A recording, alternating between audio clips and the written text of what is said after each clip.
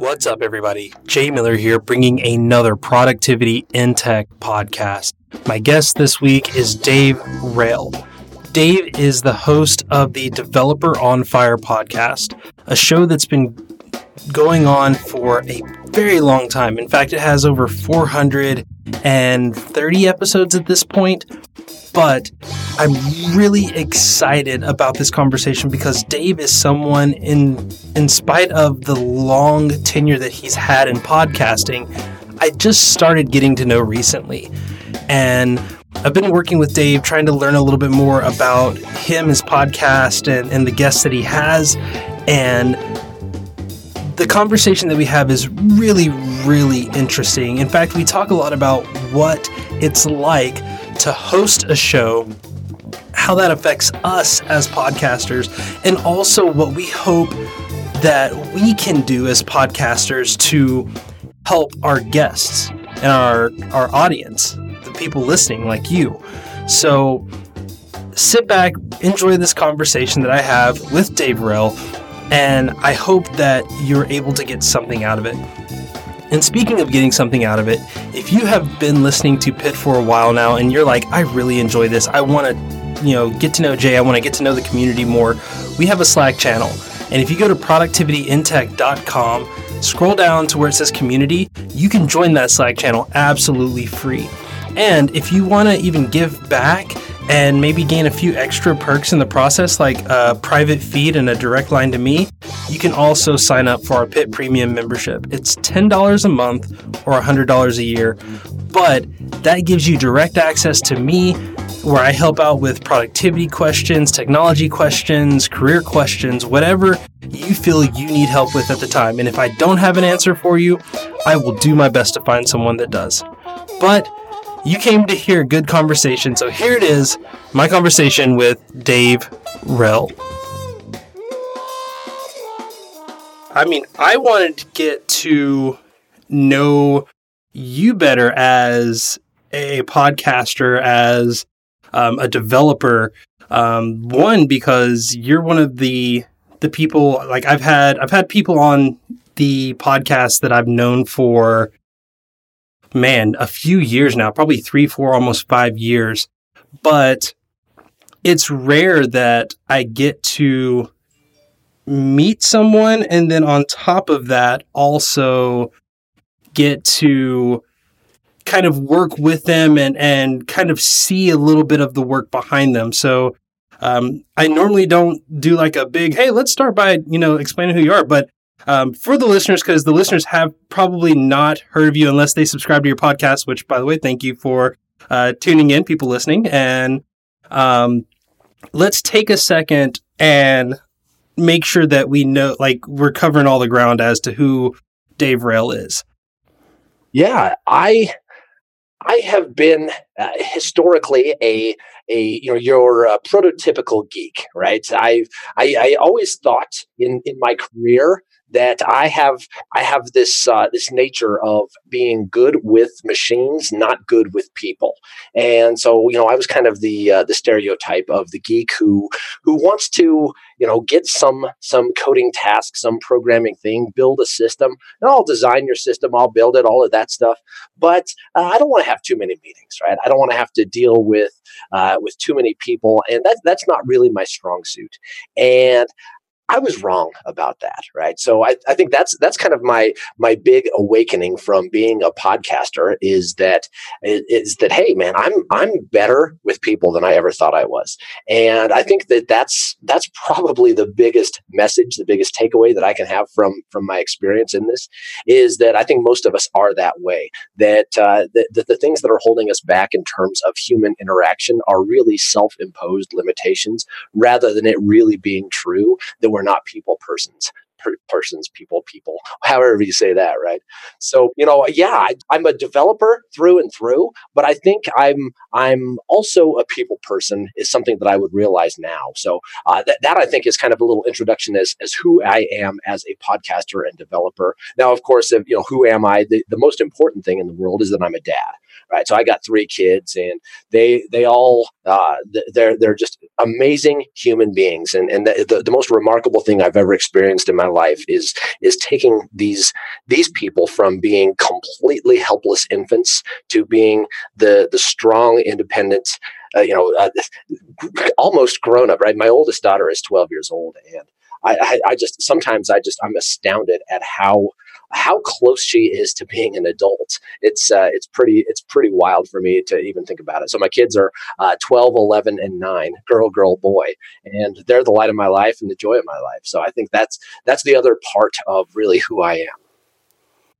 Cool. And one of the things that you do that I really like, and this is as a listener to your podcast, which, by the way, I don't think you mentioned the name of your podcast.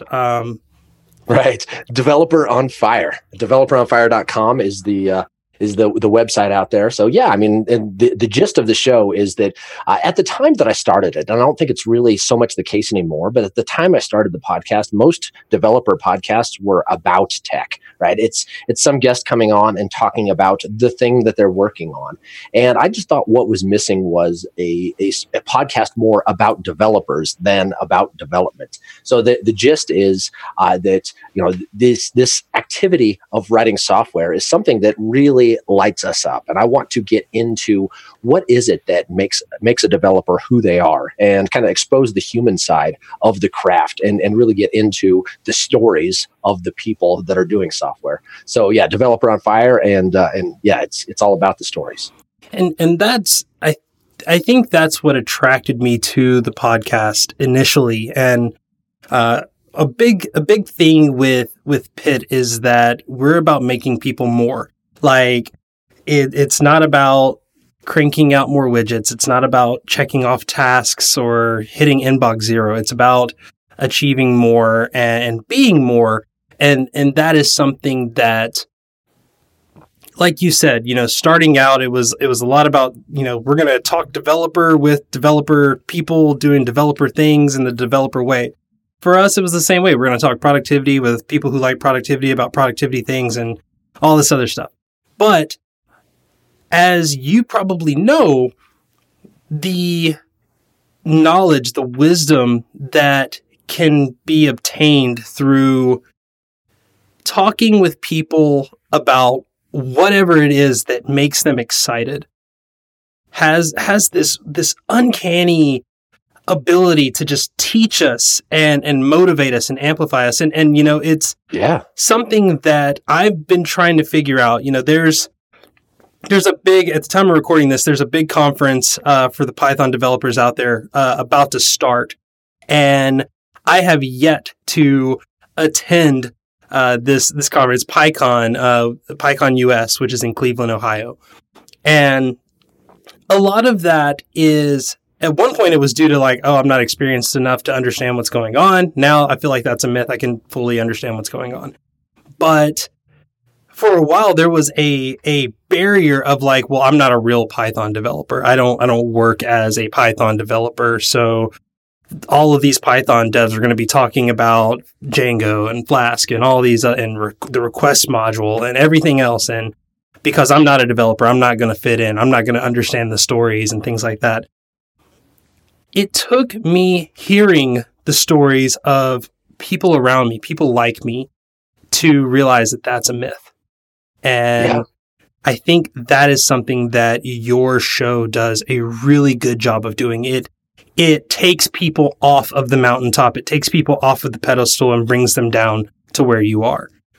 Yeah, I think that totally makes sense. And I'm glad to hear you say that, because I think that really is one of the things that I would like for the show to accomplish, is say that, yes, we are all humans doing this thing, and you might think that Uncle Bob Martin is up on the yogi up on the hill who knows everything, and to hear him talking on my show about the time that he got fired because he was not professional and didn't do the things, and I think that's I always ask for a failure story on the show, as you know, Jay, and I think that's where so many times those biggest lessons that we learn, the things that we take away, are from those down times, the times that where everything fell apart, and you don't forget that. And so I think that makes a lot of sense. And what you said too about that, people into productivity, but it's not necessarily about productivity itself. And there's been a lot of times on Developer on Fire that I've had guests that talked about a story of success, right? Something going really right, where it wasn't even software at all, right? They changed some business process, right? They came in, hired to do software, but realized that, hey, there's some non-technical way to deliver this value better than it is with the software. And so let's do that, right? And I think that's really the gist of both software and productivity, is that it's really only a net benefit if it's actually doing something that provides some good for somebody. And that's, one of the focuses that I've had on Developer on Fire is about delivering value. And it's really just that, right? What is value is kind of, in the early days of the show, I asked guests all the time, what is value? And I asked for definitions. And I don't do that anymore, but I think there were some really insightful things that came out of asking that question, because that's really at the heart of what it is that we're trying to do, is to benefit somebody in some way. And if we're not doing that, then ultimately there's really not any reason for us to be doing anything at all. And earlier you mentioned when we were, before we jumped on the air, and I think we were talking in Slack back and forth, you mentioned that, like, oh, by the way, I don't have like any notes or anything. Are we just going to wing it? And I was like, oh yeah, no, that's how we do here. One of the reasons for doing that is because I've learned people put too much time into planning. If I gave you 5 questions that were like, okay, tell us a story about this, tell us a story about that, and not to, I mean, obviously that's something that you do, but not to knock that, but I've just learned that not having the course allows people to drive around. And like, if you've ever, been wandering around some area that you've never been to before, you stumble across things. And when you do that, even in life, like, even when you're having a conversation with someone, I never know where a conversation is going to lead. I never know what questions I'm going to ask. But by the end of it, I think there's only been one time where I was like, I got nothing out of this. Like, out of the 100+ episodes that we've put out, like, only maybe once. And I'm thinking of one specifically. And the only reason I'm thinking of that one is because it was designed to be that way. It was designed to be we're going to talk about the product. And I even put on my best NPR voice and got really close to the mic and was like, oh, welcome to Productivity in Tech. And it was so different that at the end of it, I was like, I never want to do that again. And I think since then, we've just never had questions. Well, early in the days of Developer on Fire, I had this list of, here are the standard questions, and I would ask all of the guests most of those standard questions. And during the evolution of the show, it's gotten to a point where there are 3 questions that I ask every guest, and the rest of it just kind of drives and sees where it goes and that kind of thing. So I think that there is an element of some scripted kind of, here's the outline that I do, but with latitude to kind of move. So I think that I think you're right about that. I believe it was Mike Tyson, right? Said that that everybody's got a plan until they get punched in the face, right? And I think that's you can try to plan everything in your life, but without some spontaneity, without some ability to react to some of those things, and really, I mean, related to productivity. Right. I know a lot of people who are into productivity will try to, I've got everything calendared and, my day is planned and all of that kind of stuff. And I think that's fine and good. And a lot of software people have kind of this attitude of, I need to work without interruptions and all of that kind of stuff. And there's virtue in that, because software is an activity that requires deep focus. And yes, breaking your context is very costly.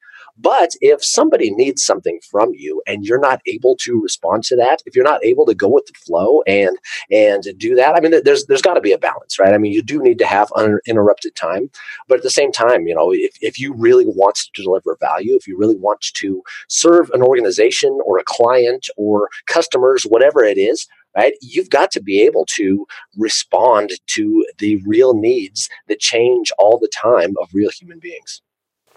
And as a podcaster, I mean, we have checklists. Like, it's not to say that everything we do is absolutely by the seat of our pants. I mean, Sure. as a developer, like, I write tests. I want to make sure things work.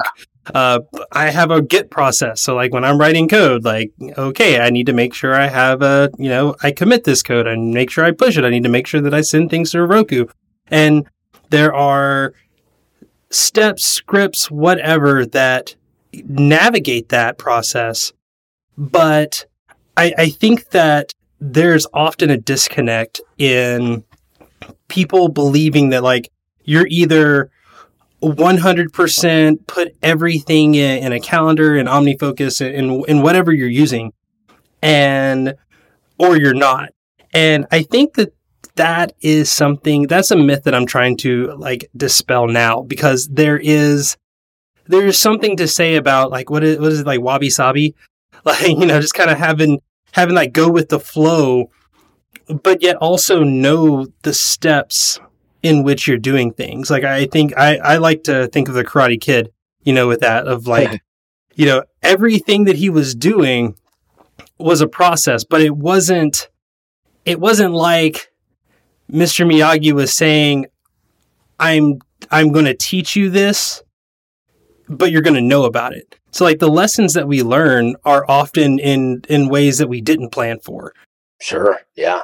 Yeah. That's the ultimate example there of trusting the process, right? You don't know where this is going, but you ultimately get somewhere, and there's frustration along the way. And, it's not really until you let some of that energy out that you realize that, hey, I am actually producing something and some of these kinds of things. And so, yeah, I think you make a lot of sense there. It's really, I hear a lot of people say too about, email, right? Email is always kind of the big deal in productivity circles. Right? You mentioned inbox zero and all of that kind of stuff, which I am a big believer in, maintaining a zero item inbox, and that really matters. You hear people say that you shouldn't check your email in the morning because you're letting somebody else dictate your agenda and some of those kinds of things, or check mail, once a day or a very small number of times a day. To me, I think that misses the point a little bit, because you need to be able to be available, right? And you need to be able to respond to things that need your attention. I think that, good inbox hygiene involves, being able to say that, okay, I'm not going to do this now. I need to designate a time that I am going to do it, and some of those kinds of things. And I think some tools really help with that kind of stuff. But the idea that I'm going to be productive by shutting out the world, I think that's just not really the way that you can best serve what you need to serve. Well, in talking about kind of having those guidelines and trusting the process, I think one of the biggest things that people, like, I guess they're afraid of is telling someone no, or not feeling like they are, like you said, they need to be approachable. They need to be able to help that person, but you need to make the rules in which you're helping them. Like, you're not dropping everything else, to pick up their work, but you also need to be able to say, hey, I understand, or I empathize with whatever the problem is, and I want to see a solution in this. However, here are my priorities, and this is where this sits in that list of things that need to get done. So I will work on it tomorrow. I will work on it this afternoon. Just whatever it is that allows you to be available, be responsive, but also kind of guide and dictate your own life. That's an important point that I think is something that I've taken away from, call it service-oriented architecture, or the terms in software. Often, if I say SOA, you probably think I mean something than what I mean, right? Because everybody uses these terms differently. Maybe domain-driven design, something along those lines of thinking about responsibilities, of being able to break down a complex system into smaller pieces that are easier to think about. And in doing that, right, I kind of subscribe to the Udi Dahan school of service-oriented architecture, which he talks a lot about having commands and events in your system as some of the things that drive the messages that pass between different pieces of your system. And commands, right, are where you are actually saying, hey, go and do something, right? And events are basically more of a reporting that something has happened, and other pieces of a system might subscribe to different types of events and be able to respond to those things. And when I think about how to apply commands and events in a system, I get to thinking about, well, who has the authority to command something? Right. And to me, to use the domain-driven design term, right, within a bounded context is the only place that I think commands are appropriate. And I think about that in what we were talking there about autonomy of different pieces of a system. And within a certain bounded context is the place where commands can be issued and that they will be responded to by actually executing on that command, as opposed to when you cross boundaries, right, then you don't really have the authority to issue a command somewhere else, which I think is a really good analogy to human autonomy, right? There's no person in the world that can tell me you must do this, right? Tell me what to do, except for my wife, of course, right?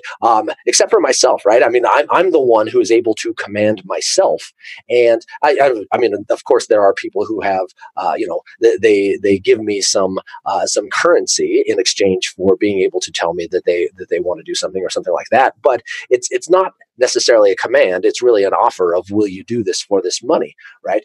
So you have autonomy, and you are able to respond to what are essentially requests, right? Nobody's able to issue a command to you. So when you're looking at that inbox and people are saying that, hey, that you are letting somebody else's agenda dictate your agenda, or somebody else's agenda dictate your your activity, right? That's not necessarily the case, right? You are looking at requests in that inbox, which, yes, like you said, you can say no, right? Requests can be denied or they can be deferred, right? And I think that's the key insight into all of the things that we're talking about here, as well as kind of this idea of service-oriented architecture, right? A request is not a command, and you can reject it. Well, I think, and this analogy should apply no matter what computer system you use, but like that user account control policy, where when you're letting someone, you have to give them permission to allow them to dictate what's going on in your life. Like you can tell your boss no, and sometimes there may be consequences to that. Just like where if some program says, "Hey, I need access to your registry," and it's like you're like, "No, you don't get that," and it's like, "Well, then the program doesn't run. Sorry." Or if you don't agree to terms, then you can't create an account. But there's something to say about filtering out those things, those people, those processes that, while they may provide some immediate benefit, what they can also do is clutter up your mindset, your process, your lifestyle. And one of the questions that I have, I'm always interested about this with podcasters is, you talk to a lot of people, you do a lot of interviews, and you've done a lot of interviews. And with that, you're always hearing people's ideas. Right now, I'm selling you an idea. How do you work to filter out the wheat from the chaff in those interviews and the people that you talk with? Because I know not every developer is going to give you sound wisdom. I mean, if you ever go to Stack Overflow, that is very clear. But how do you determine what you want to add to your life and to your processes versus what do you want to kind of filter out? Well, that's an interesting and deep question. I might push back a little bit in the idea that that there are developers that don't really have the wisdom to share. I think really everybody has a story to tell, and there's something to take away from people's stories. Now, I have said that I reserve the right to record an episode and decide that it's not worth publishing. And I've thought about it a couple times. I've thought maybe I shouldn't publish this. but I haven't done it yet. I actually did. There was one recording that I didn't publish it, but that wasn't because I decided it wasn't worth it. It was because the guest asked me not to. But I have yet to record and say no, this isn't worthy of going out. Although I have considered it. But so I think that everybody really does have some wisdom, something to share. I firmly believe, kind of getting philosophical, that there is goodness in everyone, and I don't think that there's really anybody who is lacking in something that you can take away. So, I don't think that you're saying that, but yes, the Stack Overflow example, yes, there are a lot of answers. Really, that's what makes Stack Overflow beautiful, is that voting system really just puts things right to the top right away. I'd say, as far as guests on my podcast, I've gotten, early on in the show, I was cold emailing people and who I knew were going to be excellent guests, people who I had followed and who I had learned a lot from. Hey, will you be on my show? Will you try this thing? Now it's more that guests of the show recommend other guests, and listeners send in requests and say, hey, here's somebody I want to hear from.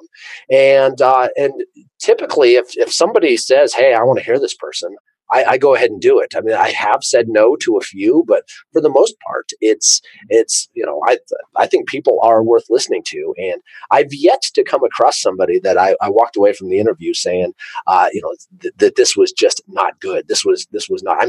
There are times that I finished the interview and thought, I'm going to have to listen back to this and think about it.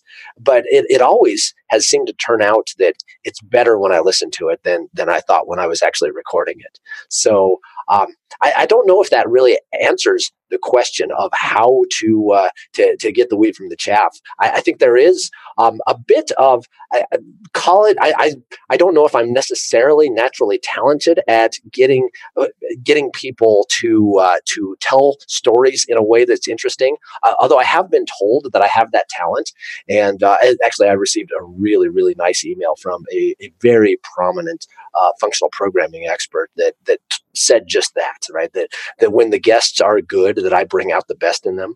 So maybe there's an element of that there's something good, and I don't know really how I learned that. It seems like it just kind of has come naturally that getting stories out of folks has worked for me.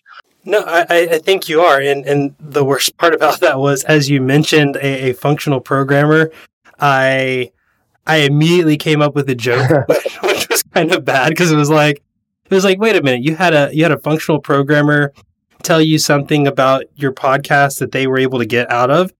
I didn't think people like that were very object oriented.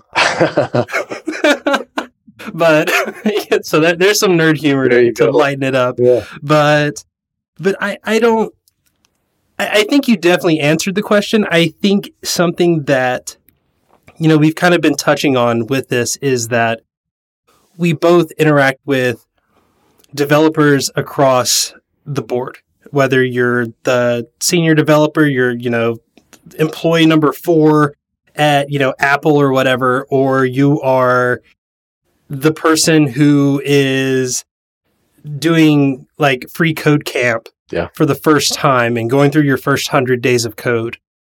We interact with those people, and there is something to get out of each and every individual. So that being said, I do want to ask some questions about some of your previous guests on the podcast. So what has been a lesson that you learned from one of your guests that you never would have even imagined learning before? One of the statements that I keep going back to, that I say all the time, I wrote a blog post about it on the Simple Programmer site, and I can get you a link if you want that, was that when Aslak Helisoy was on the show in the early days, I think it was in the 20s of episode numbers, and I'm over 420 now, so something like that. When Aslak was on, he's the creator of Cucumber. He said it was a very simple statement, and he said that it was kind of a shower epiphany as he was getting ready to get on the show with me, and he just test your understanding was the very simple statement that he put forward, and he kind of likened it to talking to a child, right? That when you tell a kid about something, when you try to tell your son or daughter that explain something to them, you ask them to repeat it back to you in a way that they can understand, and that way you can tell if they actually understood the thing. And he said that's what we should be doing as software developers, right? We need to, instead of saying, yeah, got it, right? Instead of saying that, yeah, I understand this user story, this requirement, this need that this business has, you need to state it in your own words. You need to tell them back that here's what I understood this to mean, and that is a huge step in getting toward actually understanding and actually verifying that you have understanding. Another guest that I had on the show, Indy Young, she wrote a book called Practical Empathy, and she's all about interviewing users and really understanding needs and those kinds of things. And I've seen some YouTube videos with her doing and some other folks as well doing something called empathy circles. And this form of conversation, it's very cumbersome because it involves that one person will state something and then the other person states it back to them, and you don't proceed into talking about something else into the other person making a statement until the person who talked says, "I feel heard."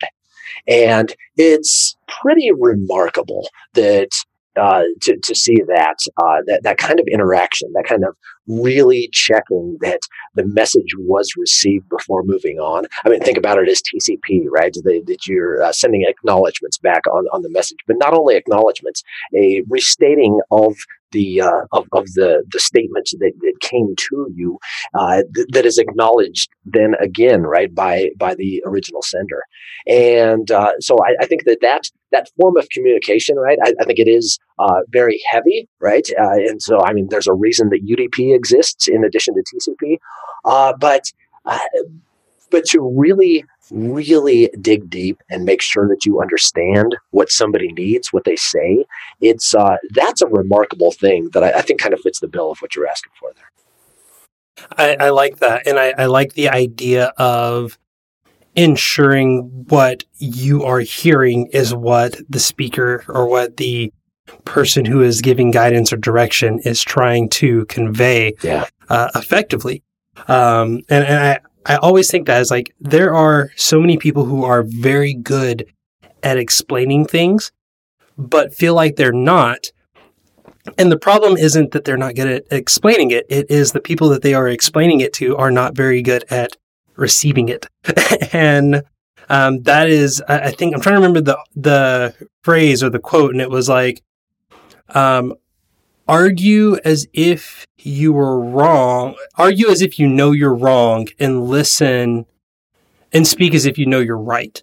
I think that's the way, like listen as if you know you're wrong, and then speak as if you know you're right. So kind of with that, like when you speak with confidence and speak with enough clarification that you can convey what you're trying to get across. But when you listen, don't listen from the position of, I'm listening to you because I have to. It's I'm listening because I am hoping to gain insight or information from you.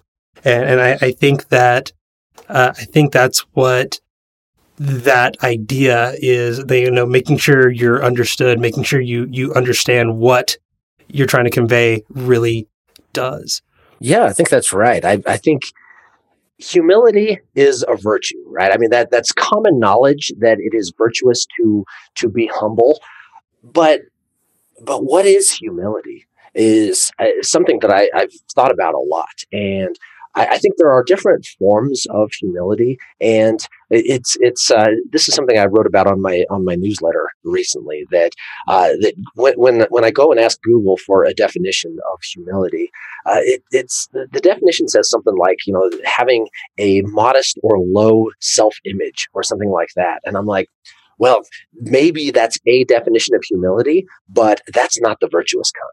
right? The having a low self-image that's not really what drives value. That's not what makes you listen to other people. That's just that's I mean, if you are going to be good to people, I think you need to be good to yourself. And if you have a low self-image, well, it's pretty hard to be good to yourself. I think that the self-image thing there doesn't make any sense. But the humility that says that this person that I'm speaking to, yes, there may be something that I can teach them, but there's almost certainly something that they can teach me. That to me is where humility becomes virtuous. So I don't know, that sounded kind of good to me there. I don't know, maybe but I have a feeling that there's an insight in there there's something I can take away from what you have to say, and that's where there's some potential for some growth. Absolutely, and I don't know why I'm very quotey today. It's like I have like all these like quotes and sayings and thoughts in my head, but there was another one that's like the smartest person in the room is the person that realizes that they're not the smartest person in the room. The wisdom of Socrates. Yeah. But yeah. It's so interesting to do that. And as someone who has podcasted as long as you have, how do you combat that idea of like, yes, someone 300 episodes ago said the exact same thing. Like, how do you create the difference between guest number 5 and guest number 55 and guest number 105?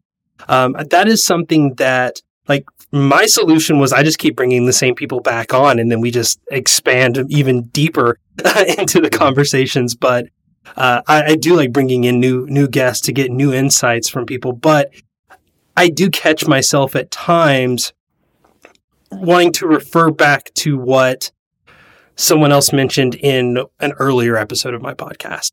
How do you create that skill of treating each conversation as the unique conversation that you are having? I'm not sure I've really given much thought to that. Joe Rogan is probably the biggest podcaster in the world, right? I mean, millions of people are listening to him. And I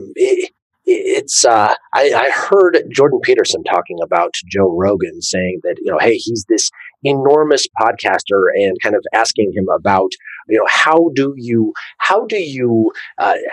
deal with that thought that you are kind of the most powerful media personality in the history of humanity. And Joe's response is basically just, I don't think about it. I just have conversations, right? And I think that there is a simplicity. There's just a pure joy of human interaction that just shines through in that response, right? That is.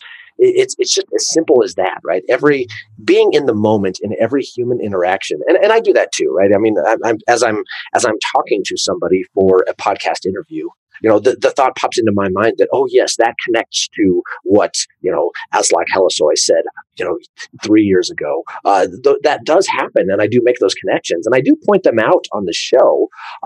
But I don't think that necessarily takes me out of the moment, and that here's this interaction. I think that making those connections it helps to me to connect. Whether it's taking a lesson that I learned from coaching my kids' soccer team and applying that to interacting with a software team, right? That same kind of idea of that, what I heard from one guest, and maybe expanding that point with another guest, I think is a piece of just being in the moment and drawing on the what I have on disk, right? Pulling some of that information out of disk and putting it into memory and processing on that for to come up with an answer to the question that's been asked of my function.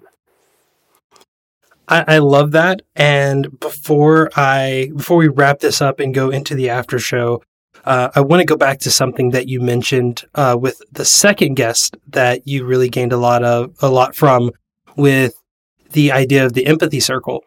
One thing that I did with a good friend of mine, April Wenzel, another very, very awesome developer / entrepreneur. She runs compassion programming or compassionate programming, I should say. One of the things that they did with us was a round robin programming session. And we had to break up into teams of 3. And in that, one person could touch the keyboard. One person could tell the person touching the keyboard what to type. And the other person could only ask questions. And the questions were never allowed to be about what was written. It could only be about what needs to be written. And because of that, what would happen is it would kind of complete this circle that we've been talking around, this entire conversation. You would have someone who has to think ahead, but also has to know how to convey what they are trying to get across in a way that another person can understand. And that person has to be able to process the information as well as direct or lead another person who has to completely resort on their listening skills to make sure that they are effectively typing the instructions that they've been given. And you do that in 5-minute intervals, and then you rotate, and then the person who, and that's the hardest part, because the person who's asking the questions, when they get their hands on the keyboard, they want to go and put in all that code that they've thought about, but it's like, no, I don't get to do that. I now have to listen to what the other person who's been listening to me talk, I have to listen to what their suggestions are and operate off of that. And the exercise was very challenging. One of the hardest reasons was we had someone who was learning how to program, and it was literally their first week writing code ever. And it was very eye-opening as to, one, how much I knew, but also how much I still didn't know, because I was able to learn things from this person who had just picked up programming. And the other side of that was I realized that there are other, like you said, there are other voices in the room. There are other voices on the microphone as we're talking now.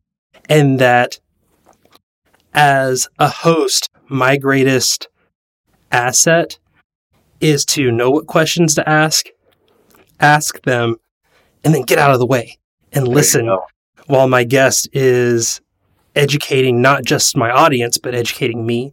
And that is something that I wrestle with every single week and every single interview. That is the selfish person in me that wants to jump up and steal the light. But yeah, I've really been able to learn more just having these conversations. Yeah, you learn a lot more from listening than you do from running your mouth is for sure. And as you were talking about that programming exercise, which I think sounds wonderful. I think it's similar to what Rael and Falco call strong style pairing, but with the twist of the person asking questions. I don't think it's something that he includes. But I was thinking about getting 9-year-old boys to make a run on a soccer field, right? Instead of, I think about my son's team that, 6 months ago in our fall season, they were, the ball would be in a place and I would see 3 boys run to where the ball was. And now I see them spreading out, right? One takes the ball and I see the other 2 getting into position. And we have boys moving without the ball and getting to where we're starting to have assists on the goals that we score. And it's a lot of different things coming together at the same time to make for that success. And it's astounding that it's working, right? Every time that we're in a game and, I see one of those plays where a kid is in the right spot before the ball gets there because he hustled to that spot to make the play before the play was even there, right? Getting there. it thrills me, and I think that's really along the lines of what we're talking about with this kind of communication and receiving and all of the different pieces that go into a really Absolutely. great conversation. And I think it's time for us to wrap up this conversation because we do have an after show to get to. So before we do that, please remind everybody about your podcast, and if people want to get in touch with you, how they can do that. All right. Well, developeronfire.com is the site for the show, releasing an interview every week. So that's there. Go ahead and subscribe to the show in your favorite podcast player and all of that jazz. Rael Yard on Twitter. That's my last name, Rael, and then Yard. That was kind of a nickname I picked up in college, and I have just stuck with that. So I'm not a really avid Twitter user, but DMs are open. So if you want to get in touch with me there, that's all good. And if you start listening to the show and decide that you really love it, I've got members.developeronfire.com if you want to get a little bit deeper in the experience. And for a few bucks, you can get some monthly video chats via Zoom and some of that kind of stuff, and some extra benefits that are there. So those are probably the best ways to get in touch and to keep up with me. You've been listening to the Productivity in Tech podcast. If you'd like to learn more about productivity in tech, the services that we provide, or our community and how to get involved, head over to productivityintech.com or follow us on Twitter at prod_in_tech. Thank you to Nadir Omawale for the use of his song, A Hustler in Spite of Myself, for the intro and outro music. I've been your host, Jay Miller. You can follow me on Twitter at KJAY Miller. Thank you for listening. I hope we've been productive. Have a great day.